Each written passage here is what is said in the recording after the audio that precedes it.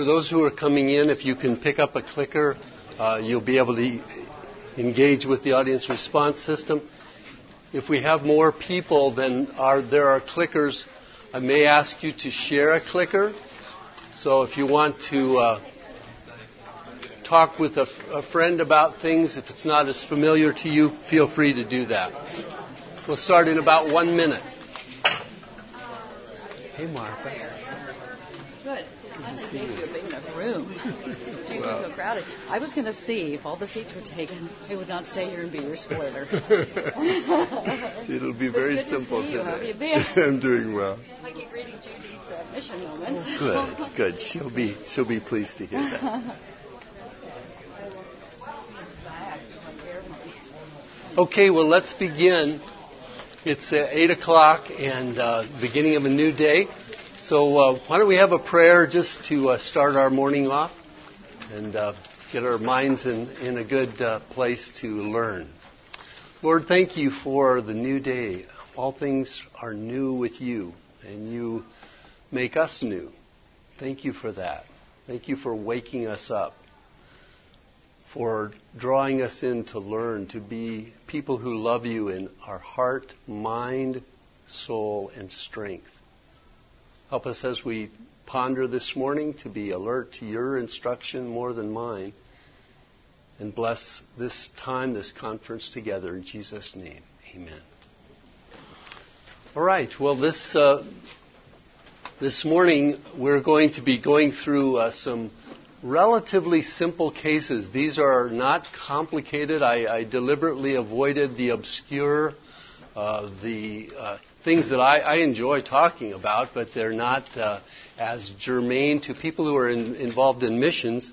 And so we're going to use your audience response clickers as we go through the cases. See my...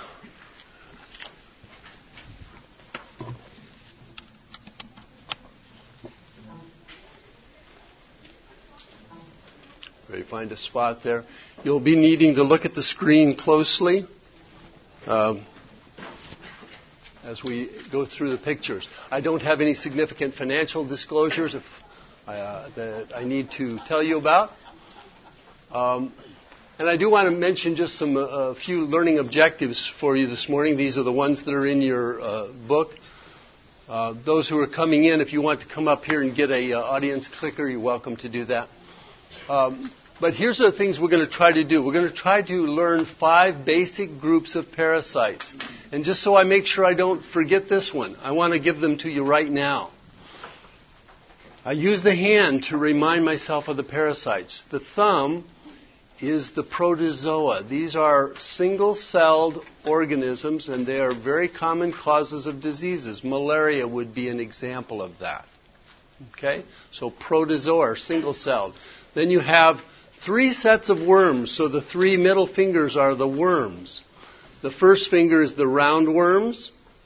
The next 2 are flatworms. This one is a segmented flatworm. We call them... Anybody know what we call the segmented flatworms in common lingo? Tapeworms. Yeah, these are tapeworms. And then we have the non-segmented flatworms, which we call flukes. So we have nematodes, cestodes, and trematodes, but these are commonly called just roundworms, tapeworms, and flukes. And then the last group is called ectoparasites. That means parasites that are on your skin. Okay? So I hope I have accomplished my first goal. If you can repeat that back to me. The next thing we're going to do is list and talk about several types of parasitic diseases, the presentations. These will be very short case presentations, so you'll just want to look at them. Come on in. There are pictures over here, so you'll be able to see on both sides if you want to pick up a clicker as you come by here. So we'll go through that. And the last thing I want to mention, which I described some of this last year. I don't know how many of you were here last year, but it's become an increasing passion of mine to understand parasites in the context of a larger creation of God. And it's really been fascinating now, so I just want you to realize I'm not all against these guys that I'm talking about. So I'm finding that some of them are my friends. So that's what we're going to do. I'm going to just briefly ask, are there any other major objectives that you would like to make sure I try to touch on? I may or may not know enough to tell you the answers, but if there's some objective you want me to make sure I touch on, I'm giving you a chance. Anybody want to speak up? Yes. I've come across some people who say that they do regular purges of different types of parasites. I was curious about what you thought about. Okay, so the question was about purges for parasites, and I think I can talk a little bit about that as we go along here. Other questions? Okay, so I'm going to encourage you. I'm not going to leave questions at the end. If something comes up for you, you want to talk about it as we go through, please just raise your hand, and I'll try to be responsive. If I don't see someone, point to them and say, oh, they're over there. There's a question, all right? I've used a lot of photos in this. They are not all mine. Some of them belong to the University of Washington, where I work, and so I'm not free to share this slide set with you, but I hope you can absorb as much as possible during the presentation. Okay, because my wife isn't here, I wanted to just show a brief picture of her in Thailand, and this is a zip line, and I don't know if I can get this to play here. Let's see if it clicks.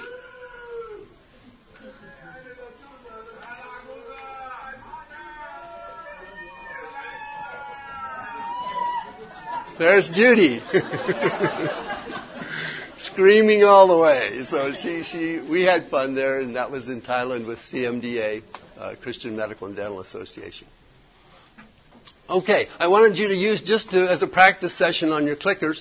Tell me how much experience you have in parasitology. Did you have no experience? You've had field experience, or you had a micro course or medical school. Kind of pick the highest level of training that you've had, and let me see what you've got.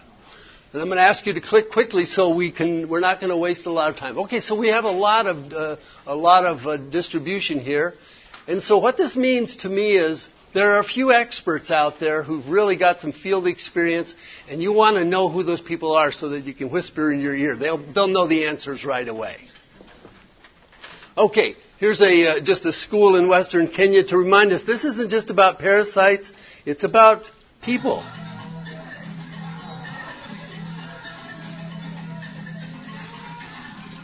People who dance and people who enjoy what they do, and we're trying to think about their health. So this question of public health and what we've done in public health is an important one. Public health has probably had more impact on the global health than medical interventions. They have done so much in terms of water and health and this picture kind of emphasizes that. Does anyone want to know what this picture is? It's just an increasingly obscure disease now. This is trichinosis. So people who used to get these muscle cysts, now it's almost unheard of in developed countries because of public health measures. So what happened in that arena? We worked with nutrition, we worked with sanitation, clean water, arthropod control and avoidance, reducing disease reservoirs and wearing shoes, and mass treatments. This is not purging, but other kinds of actual medical treatments for parasites. What has happened in the U.S. is that we have basically annihilated parasites. Very, very few are still persisting, and those are very tenacious ones like, anybody want to mention a few parasites that still exist in the U.S.? There are several that are relatively common. Some of the roundworms. Which ones? Pinworms, absolutely. Pinworms are still around. So what else? Ringworm is, of course, a ringworm is around, but it's not a parasite. I've got Martha to confirm that is a fungus infection. Yes?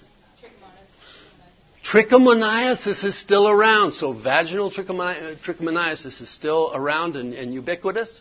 Else? Anything else? Okay, so it just gives an example. There are a few parasites that have beat us so far. And actually, I want to make a case that there are many parasites that are our friends. And we're just beginning to learn how important they are. They've been with us probably since the beginning of creation. So they were there, and they actually do some teamwork with us. This is a picture to show a symbiotic relationship or a commensal relationship. These birds get what from the buffalo, from the water buffalo?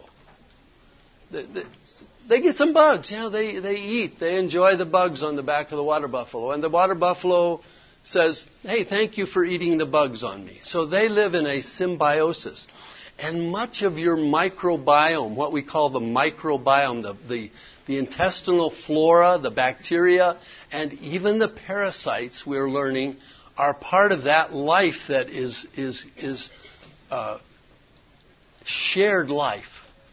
One of the amazing discoveries of the last couple of years, the last 5 years, let's say, is that what we thought when we were culturing bacteria on plates, that we'd streak them out on a plate and find individual colonies of bacteria. And what we found out was the vast majority of bacteria cannot live by themselves. Most of them will just die because they're so dependent on the bacteria next to them. The parasites also play a role in this, and I'm going to try to convince you just briefly by looking at a couple articles.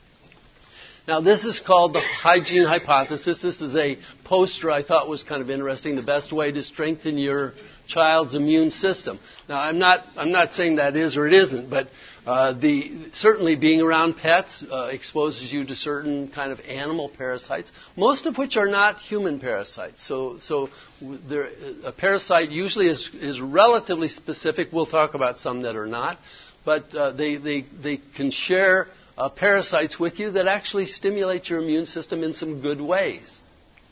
Here's a child from China I showed last year or a couple of years ago from Doug Briggs, who works up in the mountains near Nepal, and this child lives with this herd of sheep, and so that child's immune system is really in many ways stronger than our immune system because of that environment. We've sterilized our environment somewhat to our disadvantage.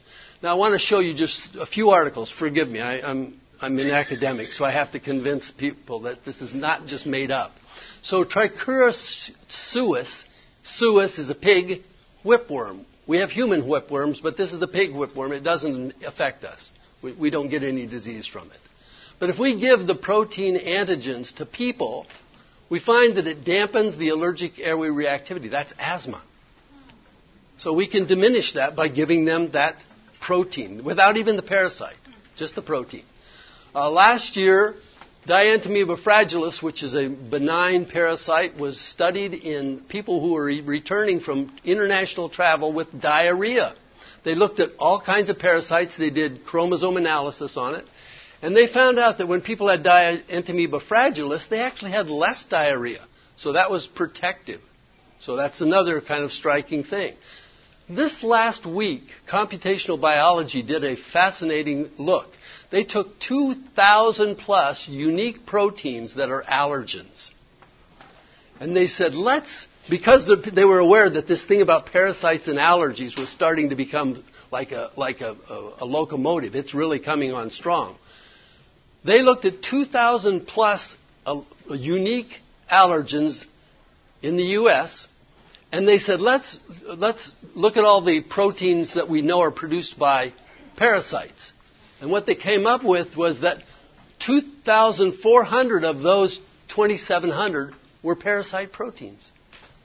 And so what that means is that when you are exposed to parasites early on in your life, those parasites actually train your immune system to say, hey, don't overreact to me. I'm a friend. I'm a teacher. Don't get too angry with me. Don't overreact, okay? Does that make sense? All right. So this is the last one here. Journal of Immunology this week. Understanding the multidirectional complex interactions among intestinal microbes, helminths, parasites, and the host immune system allows for a more holistic approach to probiotics and other things that are being developed right now. So we're looking at this and we're trying to understand it. My guess is that in the future, this may be part of your immunization program for young children. Give them a few small, benign parasites to train their immune system. That is speculation. Okay, we're going to get into some cases now. Who's the first critter on the screen? It's not scabies. It is lice. I heard somebody in this area here say lice. That's a human body louse. Okay, so just to get your minds going, you're going to have to think about this. Okay, so there are 3 common complaints after international travel. There's more, of course. But the 3 most common complaints that people have are what? You want to guess? When they come back from an international travel, they've been on a mission trip or whatever, they have 3 common complaints they come back to see a provider about. What are those 3 things? Itching. Okay, I heard itching over here somewhere. That is going to be skin problems. All those skin problems, right? And then what was the another one? Diarrhea and stomach problems, right? And then the last one? Cough is not as common as this one. Fever. Yeah, okay, so here they are. Fever, abdominal complaints and diarrhea, and skin lesions. So what I'm going to talk to you about is those 3 things. I pretty much tried to eliminate. There's a whole bunch of neurological things. Some maybe would say the 4th thing might be neurologic complaints, seizures, and those types of things. So these are what we're going to focus on today. So this is fever after international travel. A 56-year-old high school principal from Spokane, where I live, traveled to Sierra Leone. That might ring a bell. In West Africa last summer. Okay? He was working with orphans in Sierra Leone. He received appropriate pre-travel vaccinations and said he took his doxycycline precisely. He's a principal. Exactly as prescribed. He took every one. 10 days after returning home, he developed a high fever to 104 degrees and became very sick. Okay? We have 2 questions here. The most likely etiology for his fever is, and now you've got your clickers, you should be able to answer very quickly what you think. And I'm going to take very short time here because we'll see how much we can get through. Okay, I'm taking that. Let's see what people thought. Okay, so a little variety there. There were a number of people who said malaria. We got about 43%, and then some Ebola, some dengue, and some typhoid fever. Okay, so what people picked was a variety of things that the person was at risk for, right? So clearly at risk. But this is my first key message and only message on fever. If you travel to a malaria area and you come back with fever, you have malaria, malaria, malaria until proven otherwise. Okay, so that's my first main message. And you have a whole session on malaria, so I'm really not going to spend a lot of time on malaria except for a few points. Here's a picture of a blood smear of malaria. This isn't this person's blood smear, but this is Plasmodium vivax. The principal had Plasmodium falciparum, which is the really bad one. The main reason for failed malaria prophylaxis is which one of the following? So in other words, we take medicine to prevent malaria. And there are 3 types. We'll look at those 3 medications. But why do they fail? So the principal said he took it exactly as prescribed, and so he knows he wasn't messing around with that one. He knew what he was doing. And yet it failed. So what's the reason for failure? You click on your clickers. Okay, I'm taking that. Okay, so we got a variety of opinions here. That's very interesting. I like it when there's a variety of opinions. So we can talk about them. So inappropriate prescriptions, certainly that is possible. Just as a note, if you ever have any questions, the CDC website for travel is a very wonderful website. You just look there, you go to cdc.gov/travel, put in your country, And they'll tell you exactly what you're supposed to get. That's what most doctors do because they're not doing this every day. And I would do the same thing. So if somebody comes to me and says, I'm traveling to some place in Africa, I want to go and look at that website and see what they recommend. There's basically 3 drugs. And most of the time, people will get a prescription. But this might be partly the right answer when I tell you. Poor absorption due to diarrhea. First, people do get diarrhea. And they might have some malabsorption of their drug. It's not usually the main reason. Drug interactions can occur. Drug side effects. People may stop their medication. But here's the reason. Not taking medications appropriately. That is the one reason. It happens in the military. It happens every time somebody travels and they tell you they took their malaria medicine. You have to ask, hey, tell me exactly what you took and exactly when you started and exactly when you stopped. Because this principal did not take exactly what he needed. And it was not his fault. Okay, so I'm going to just say that the person who prescribed it actually did prescribe it slightly inappropriately. Okay, so here's the reason. When the mosquito bites, the malaria first goes through the bloodstream to the liver. And that in the liver, it hides for 2 weeks or so before it comes out into the blood.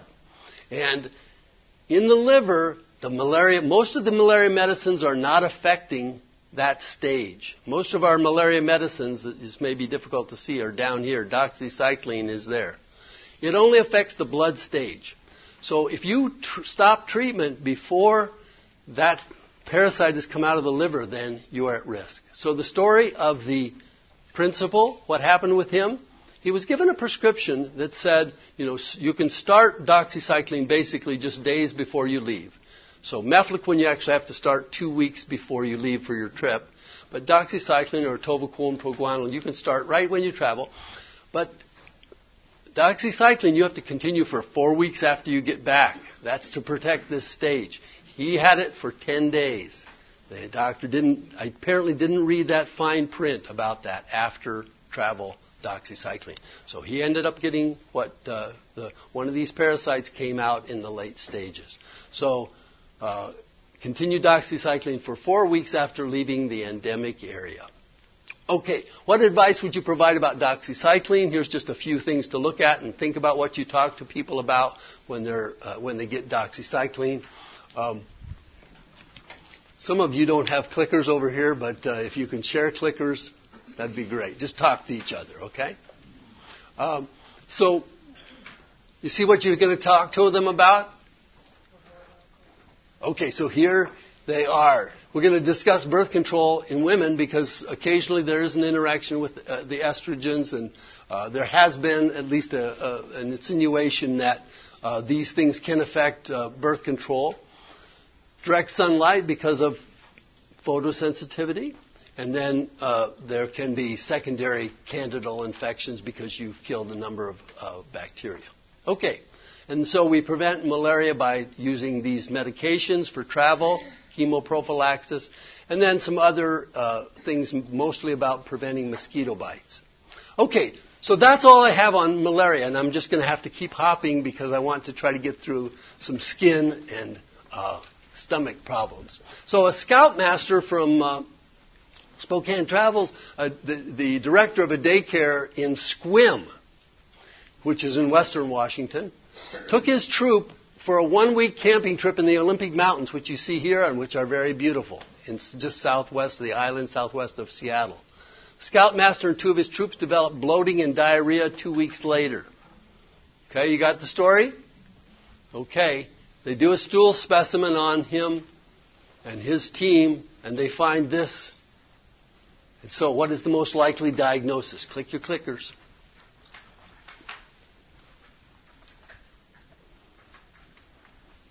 All right, we're going to take a vote. Okay, most of you got that right. That is Giardia. That's a classic story of Giardia. Giardia can be transmitted, especially people who go on camping trips. It still is persisting in the U.S., in even Washington State, because it's carried by animals, so it's partly a zoonosis. Zoonosis meaning you can get a disease from animals. And does anybody want to say what the usual animal is for Giardia? Beaver fever. That's right. So beavers are one of the carriers for Giardia, and so they can spread that, and you pick it up in the water when you're camping. Okay. Here's the Giardia parasite. It has this ventral sucker here that attaches. I'm going to see if I can play this little video to show him floating around.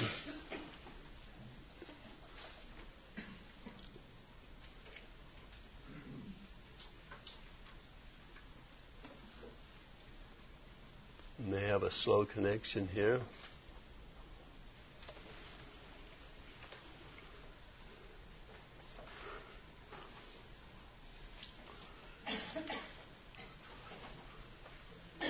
Okay, so we may end up having this as looking like it's too slow a connection, but there it is. Can you see him swimming there? No? Oh, sorry. Let's see. Well, I may not be able to get that up on the screen there. I was able to do that before. But anyway, he swims around just looking to see if he can attach himself to the intestines. And this is where he ends up, attached to the small intestines. And they can literally line the small intestines. And if you look in back of these things, here are what are called the microvilli of the intestines. And those intestines can actually, the microvilli start to get worn down. And then they don't work as well. And that's why you get malabsorption of fat from the small intestine. That's what gives all the bloating and belching and foul-smelling stool. So Giardia is common and worse in very poverty areas, many poverty areas. It's a chronic infection. If you get chronic infection, it can lead to malnutrition, retardation, and poor cognitive development. So, yes, question. The gas that you produce after having Giardia smells like rotten eggs. That's a good description. So sulfur of rotten eggs is one of the descriptions of Giardia. Yeah. It can be other things, anything that causes malabsorption of fats. So if a person has pancreatitis, they'll get a similar kind of diarrhea. It's not usually acute. Okay, so sometimes there are late symptoms of Giardia. The most common thing I hear... Yes?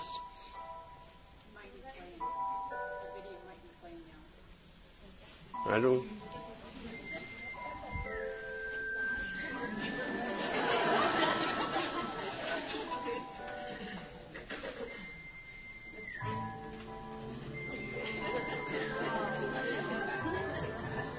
Wow, this is new.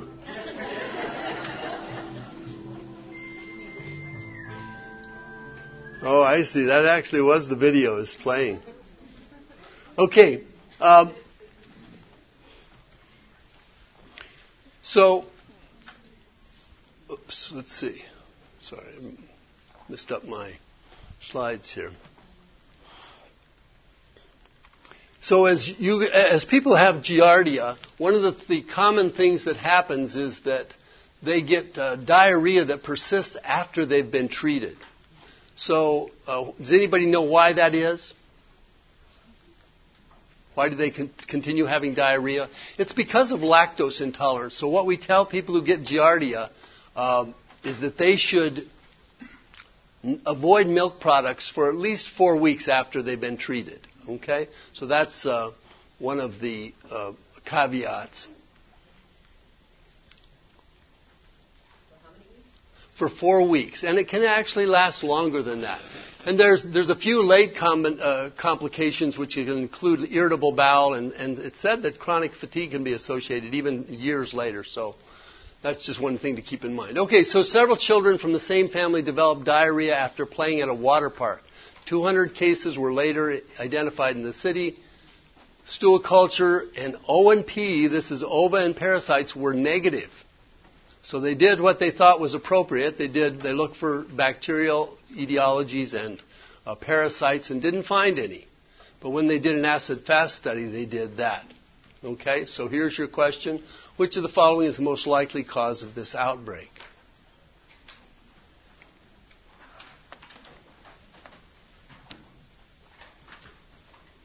Okay, let's see what people think.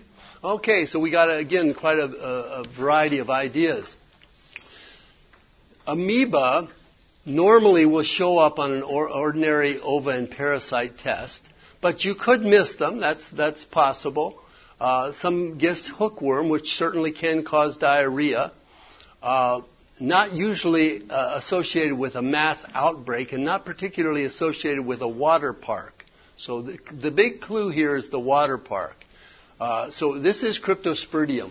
And this in the U.S. is the most common, overwhelmingly the most common cause of diarrhea associated with water park or freshwater exposures, either lakes or swimming pools, because Cryptosporidium is very resistant to chlorine. So it's one of the things to keep in mind. It easily happens. These fountains that go in the parks and you see all the little kids running with their diapers on. That's where it comes from. So, all right, so here's the little parasites they attach on this is the microvilli of the small intestine, and they can cause diarrhea. Usually a relatively limited diarrhea, except in a particular setting where it can be really bad, which is what? There's a certain group of patients who immunodeficiency, so people who have HIV, this is a bad problem for them. So this is the Cryptosporidium attached. This is a microscopic or electron microscopy picture showing these little balloon-like structures attached to the intestines. Okay, so here's a medical student who traveled to Bolivia for medical relief work following an earthquake. 2 weeks after arrival, she developed crampy abdominal pain, bloody diarrhea, and a low-grade fever.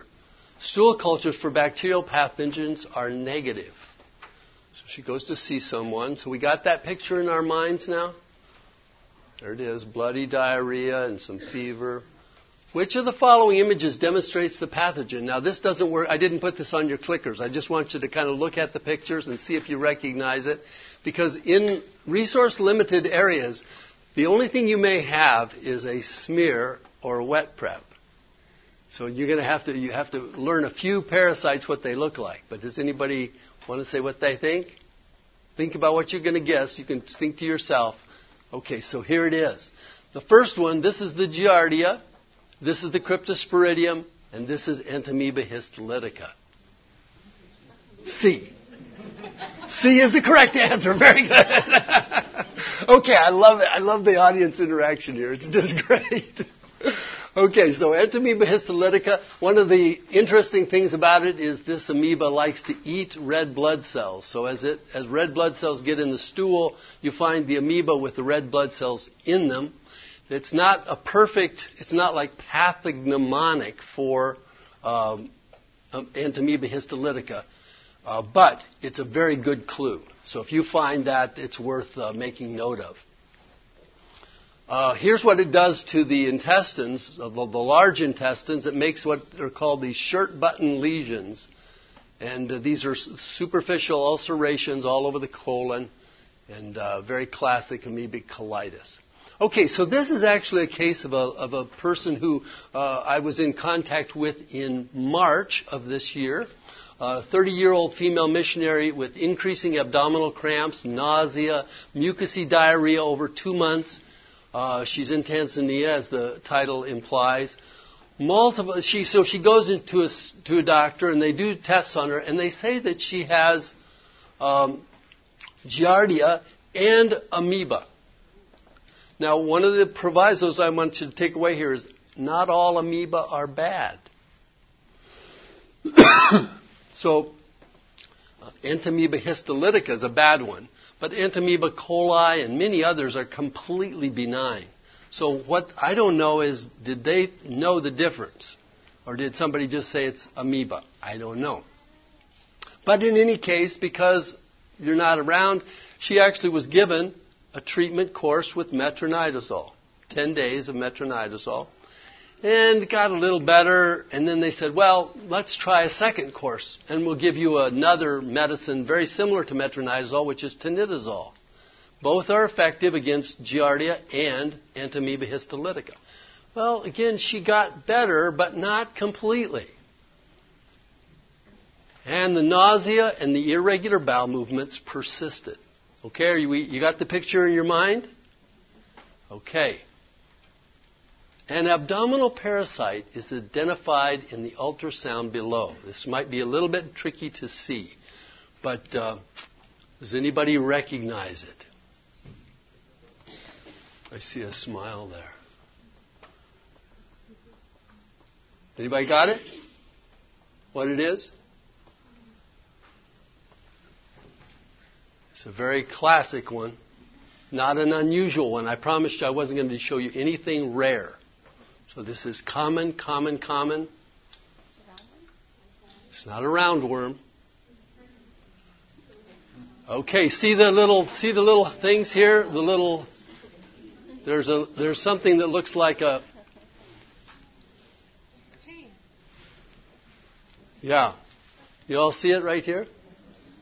This parasite is waving at you. Yeah, this is pregnancy. I heard somebody over here say pregnancy, so someone got it right. So the problem is that, first trimester, a little nausea, maybe some irregular bowel movements. That was a miss, right, until she was well into her pregnancy. It got confused with a pathogenic parasite, and this one was a parasite she loves, right? But we want to remember most of these drugs, we try to avoid the nitroimidazole drugs in the first trimester. They have some mutagenic effects that are proven with animals, okay?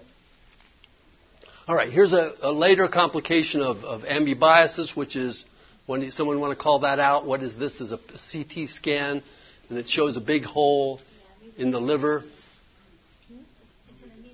It's an amoebic liver abscess, right. So that's what this one is. So the question is, which of the following is the most appropriate next step for management of that complication of amoebiasis? Look at it, and you can use your clickers here. Click in your answer. Is it percutaneous drainage? Check the head CT for cysts. Check diagnostic serology and treat with oral medication and surgical consult. Okay, let's see what we got. Oh, we got a lot of ideas. Okay, so here's the thing. Percutaneous drainage for amoebic liver abscess is one of the rare abscesses that does not usually need to be drained. There's only rare occasions when that is useful now, and it's when you think it's on the verge of rupture. You don't want it to rupture, but most of the time it does not need to be drained. It very, very rarely will go to other organs like the lungs and even occasionally to the brain, but wouldn't be an indication for doing a head CT. Here's the correct answer. Check diagnostic serology to make sure, because by this time the diarrhea is gone. So this is a late complication of amoebic colitis. This probably happened a few weeks before. So the diarrhea is gone. Now they get upper quadrant abdominal pain and fever. And that says, okay, now you've got the amoebic liver abscess. So we just treat it. And the vast majority of those will resolve with oral metronidazole would be usually the first line treatment. Surgical consult, not necessary. So here's the things we've talked about in the GI. These are our protozoa, our single-cell organisms, along with malaria. These are our GI protozoa. Entamoeba and Giardia give watery diarrhea. All of these give diarrhea. This one gives bloody diarrhea, dysentery, and fever, and liver abscess. That's the thing that makes Entamoeba histolytica unique. Any questions at this point? Yes? To avoid all this when traveling. Okay, so the question, how to avoid all this, most of these relate to what source? Water. It has to do with water, right? And so how do you avoid that? Both Cryptosporidium and Giardia are relatively chlorine resistant, so we suggest using either an iodine preparation to help with your water, and filtering your water is also useful. Many people will just say, I only drink bottled water. The part of the problem with that is that bottled water in developing countries may have come from the tap. It's a way they make money, and so just to be careful about how you get your bottled water as well. Okay, so anemia in Kenya. We're going to keep rolling on here. A 12-year-old boy in Kenya presented with gradual onset progressive weakness, just really feeling terribly tired, had some mild diarrhea and was just not doing well, failure to thrive. He had no fever. And his lab shows that he has a hematocrit of less than 10, which is that low or is that high? Forget. That's very low. So somebody's helping us out here. That's very low. So normal hematocrit would be 40, 45 in that range. So really, really severely anemic, right? So what's highest on your differential? So here's a few options. Click on your clicker and see what you think is most likely.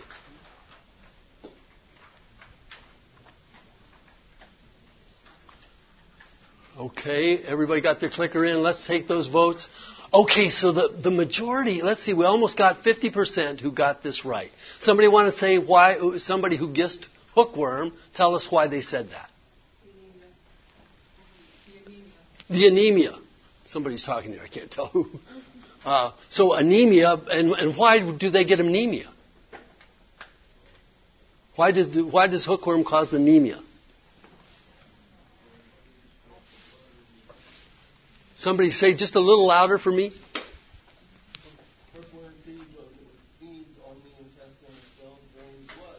It's just stuck onto the intestine and it is sucking blood. Hookworm is the vampire of the parasites. It is the vampire. It sticks its teeth into the intestine and it sucks blood, and it can suck a lot of blood. So in a young child who doesn't have malaria is another contributor, but it contributes by, malaria causes anemia by hemolysis, so it breaks the red cells. So that's the way that one happens. Okay, so here's the hookworm ova in the stool. And very rarely you'll see this, the rhabdidiform larva there. And here's the hookworm selfie. You see the teeth? That's what sinks into and starts to suck blood. And you get these by the millions. Okay, so a child passes several large roundworms. And this is the classic one because the parents will come in and say, I saw it in the stool. It's a big one, like that big. Or he coughed it up, or he pulled it out of his nose. There's a variety of ways that they present. But it's always the same one. There's not any mistaking this one. Okay? So treatment for this worm may help prevent which of the following?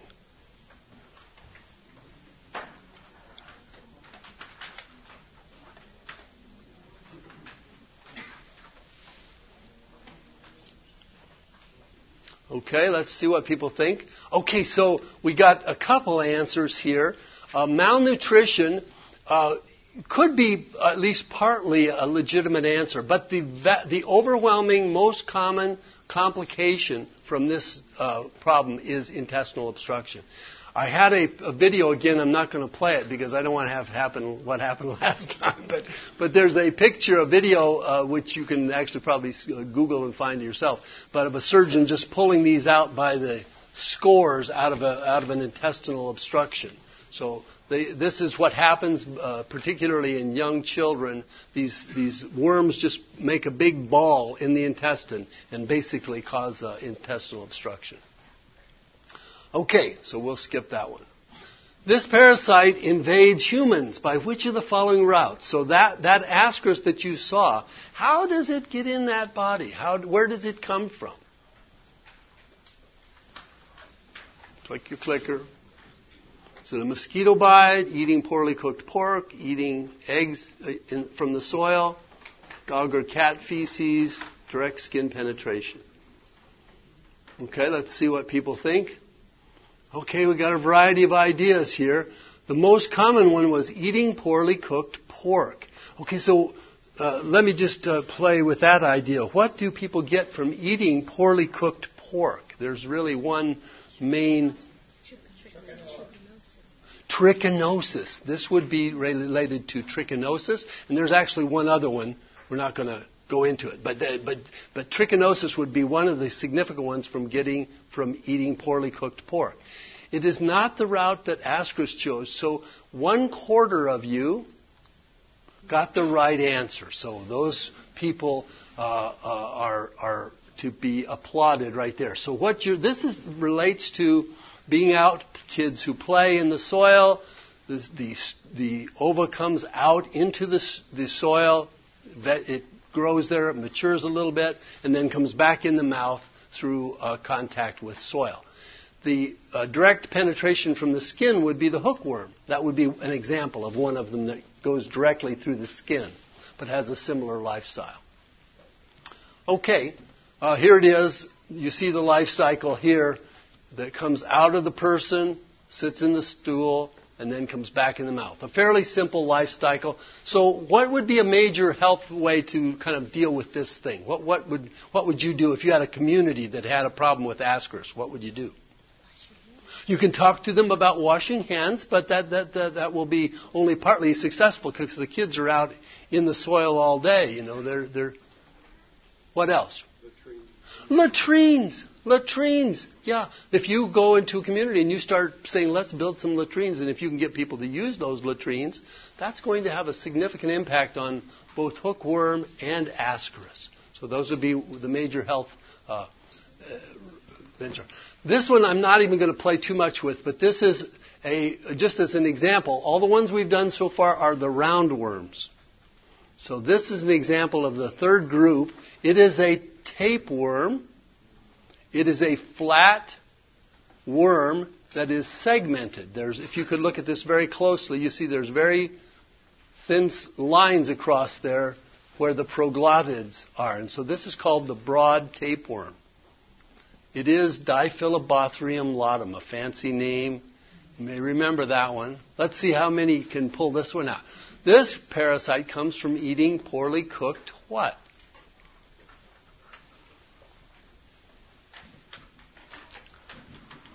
The nice thing about the audience response clickers is nobody can say, oh, I got it wrong. You just say, oh, that was me. I was one of the 1/4 that got it right. Okay, let's see what people think. Okay, so there was a variety of but there's a group here. Let's see how many of them. Fish. Diphyllobothrium laudum is the fish tapeworm. There are beef tapeworms and pork tapeworms too, which are quite common, but this is the fish tapeworm. Okay, let's keep rolling on here. A 43-year-old Ethiopian man with fatigue and abdominal pain and bloody urine. So what I'm trying to do is give you just a prototypical picture. And if you hold some of these prototypical pictures in your mind, maybe they'll come back to you. So this person presents. He's an otherwise healthy guy. He has bright red blood in his urine for 2 months. He's got a little bit of stomach pain, no fever, chills, sweats. He left Ethiopia 1 year before. He has past history of some amoebic dysentery and malaria. His exam is unremarkable. He doesn't even have any enlarged liver or spleen. But his urine does show that he's positive for blood. So he's making a good observation. And he's got a very mild anemia here. And some of his liver tests are slightly up. The AST and ALT are your liver enzymes. And the chest X-ray is normal. All right? This is when he goes to the urologist does a biopsy of his bladder wall because he sees something. And when the histopathology comes back, this is what they see. This thing right here. Okay? And it's got a little poker on the end of it here. So this organism is which one of the following? Very, very common organism, especially in Africa and in Southeast Asia, different types. But this is a general question. Let's see what people said. Okay, most of you got that right. This is schistosomiasis. Does that say 10 minutes? Thank you. Schistosomiasis, schistosoma hematobium. Hema meaning blood, right? Hematobium. I don't know where the tobium comes from, but hematobium it goes to the bladder and causes bloody urine. It's one of the most common causes of bloody urine in the world. So it's one worth remembering. And there's other types of schistosomiasis. I'm not going to try to go through all of those. Okay, so that was our, the schistosomiasis is our fluke. It's the flatworm that's not segmented. So I'm just giving you one example. So here's the Cercaria penetrating the skin.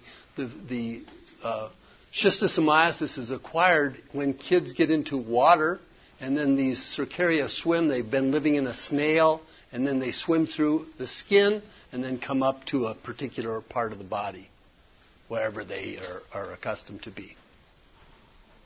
All right, so let's do a few skin lesions. We've got 10 minutes left. Here's a person who has a linear eruption that began 1 week after a beach vacation in Jamaica. And she says, this thing seems to be moving. I think it's a worm. Right? It seems to be moving several centimeters every day. And here's another picture of somebody who has another similar kind of thing with lines on their foot. Okay, and these things are very itchy and relatively common. I see someone with this. I'm sure Martha Householder is here. She sees a lot of travelers, and so this is relatively common. What is this thing? Anybody call it out? It's not pinworm, no. Pinworm is not going to invade. No takers? Okay, so this is cutaneous larva migrans, and this is caused by the dog and cat hookworm. So I told you that a lot of these parasites are unique to their own host. So in human hookworm, the hookworm enters the skin and then it migrates up and goes through the lungs and goes down into the intestine. If a dog or cat hookworm gets into a person, it gets lost. It says, I don't know where to go. And it starts crawling around on the skin and says, I must be in the wrong house. So it just doesn't know where to go, and it causes cutaneous larva migrans. And these things will usually die in a very short order. Here's another example of one. These are very, very classic. There's not much that mimics that. So cutaneous larva migrans. Here's another one that's slightly different. And this one looks a lot like it, but you see this child has it right around the anus, and then these lines that are going away from the anus. This picture over here is not quite as good. I'm not sure why. But you can see the lines, they kind of migrate off like this. So this one is just a little bit different parasite. Anybody want to take a guess on this one? Use your clickers. This is a little bit tricky, but very similar to cutaneous larva migrans, but this is a kind of cutaneous larva migrans, but it's very specific. It's not the dog and cat. Okay, let's see what people said. Okay, so a lot of guesses about trichuris, and trichuris is one of the most common causes of itchy butt. Right? So itchy butt, trichuris is the whipworm. And that whipworm comes out and causes a lot of itchy butt. But trichuris does not penetrate the skin. So it doesn't cause those migrations. For the 10% right here who picked strongyloides, they were right. Strongyloides is a little roundworm. It looks like hookworm, but it is much more serious.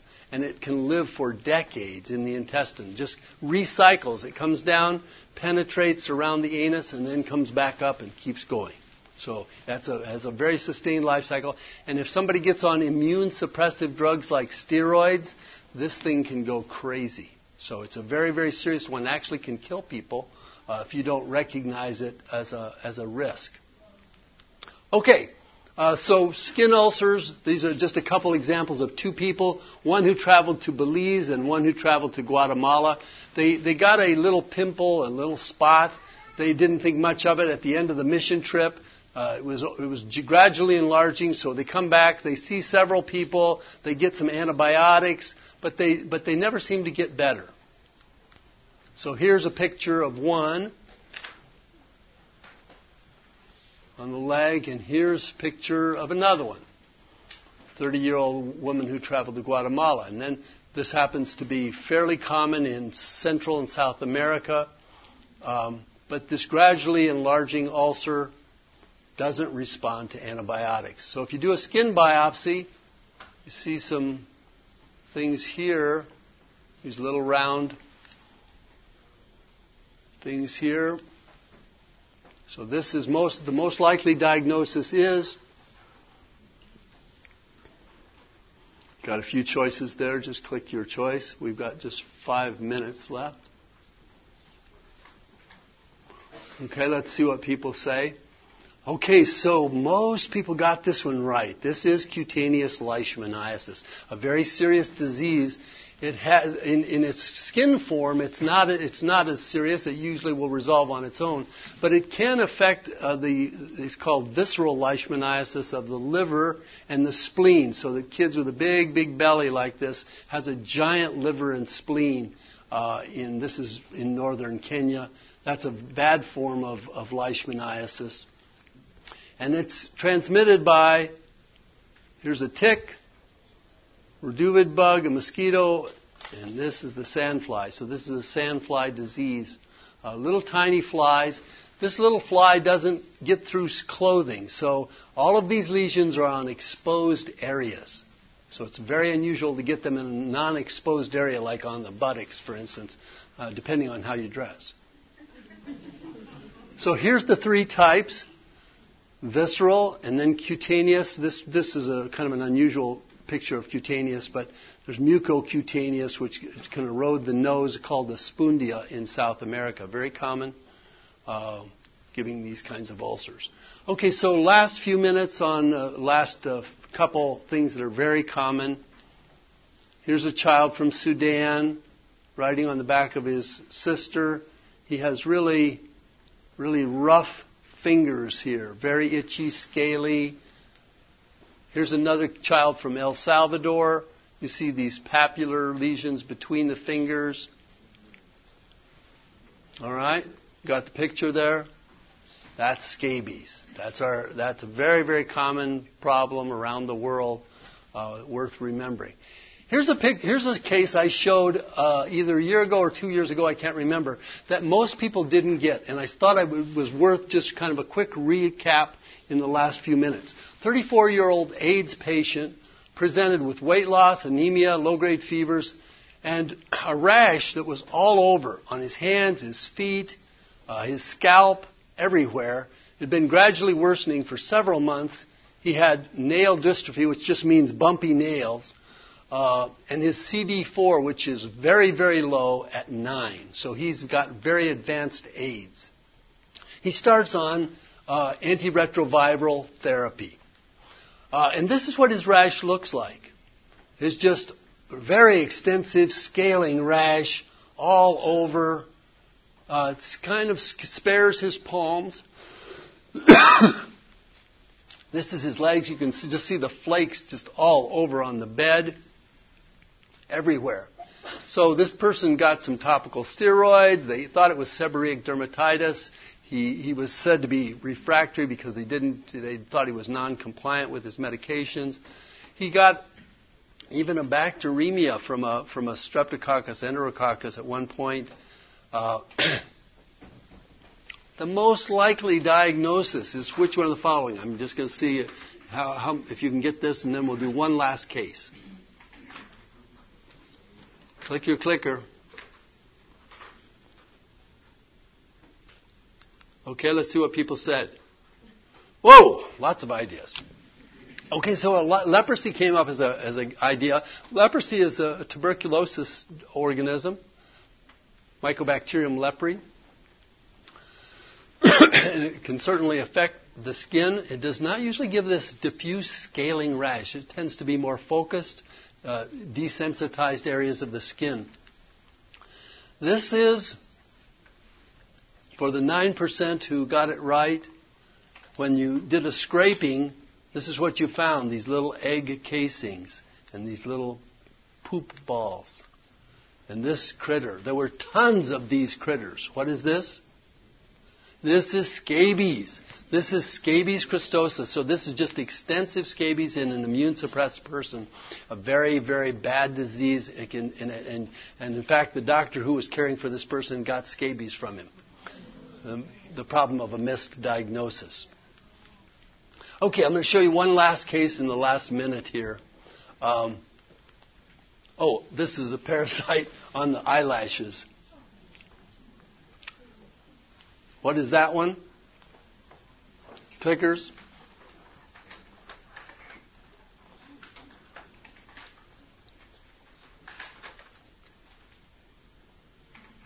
Okay, so that's a body louse. This turns out to be the pubic louse. So whoever these people here were, they got it right. The eyelash is the pubic louse. I won't explain that. Okay. This is just a worm being removed. Myiasis. Here's the one I wanted to do. This is for you, Martha. Parasitic vaginitis. A 40-year-old lady who is very well educated, has 3 children. One child was diagnosed with pinworms. She's a very meticulous lady, and she was just totally distraught that her child had pinworms. So the physician sees them. The whole family's treated with albendazole. Mother returns with children 3 times for retreatment because of concerns about persistent worms. The mother develops persistent vaginal irritation and discharge. She reports that worms are seen from her vaginal discharge. Multiple occasions, vaginal scrapings examined at home on her son's microscope. So she's going after this one. Many specimens presented to the physician for examination. This is a classic presentation of, and this is our last one. We'll end here. Click your answer. Classic presentation of.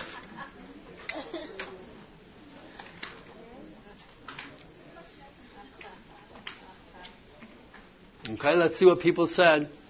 Okay, this is correct. This is parasitophobia. And this is a very, very bad disease. I saw a woman with this just recently. This is her right forearm, just ripped to shreds, picking out parasites out of the skin, a lesion on her leg, and many, many specimens. So when you see that, that's a scary psychiatric diagnosis and even a suicide risk. Thank you for playing the game. God bless. Please make sure that the clickers get back up into the black case if you would.